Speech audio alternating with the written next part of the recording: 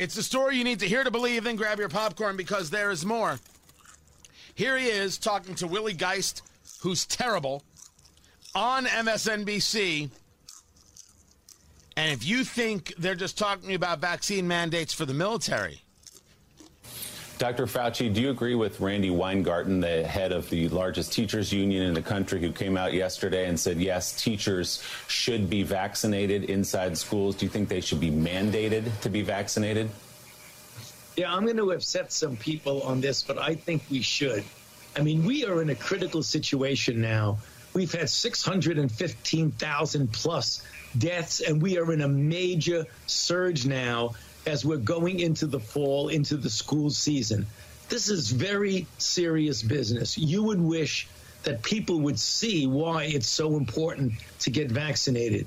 But you're not going to get mandates centrally from the federal government.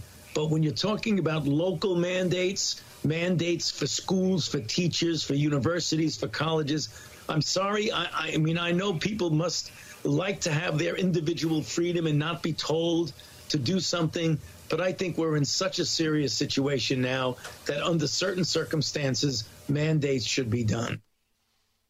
I'm sorry, I know people must like to have their individual freedom, but I think that we're in such a serious situation now that under certain circumstances, mandates should be done. This is government saying the Constitution is nice, but this is a virus, and we just can't have that right now. I have been referring to it as the post-Americanism. Did you think that I was wrong? Guys, when I share things with you, I ain't talking to talk. I share them with you because I see them coming. My job is to see them coming in my own natural way. You know, I can't throw a fastball. I can't throw a fastball, guys. I can't hit the three-point shot. Man, it would be nice because the money is sweet. What I can do is see around the corner. It's the skill that I have. Other people have other skills. I'm not a polyglot. I'm not the best mathematician in the world. I can see around the corner.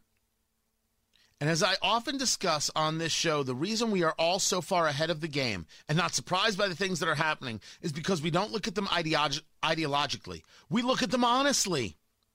We don't take a look at our America ideologically. We take a look at it honestly, and we can see what's coming.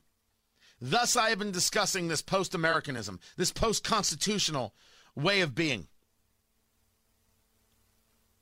You just heard the top doctor in America say, yeah, you think you should have freedom, but now's not a time for individual freedom. He should be thrown out. He should be discarded. Of course he should be fired. But most importantly, he should not be listened to by you, by your family, by your business, by your school board, by your government, local, state, or federal. The Constitution does not get tossed because some doctor is so desperate to instill fear, fear incorporated, as I've been calling it, that he will say the Constitution is moved to the side.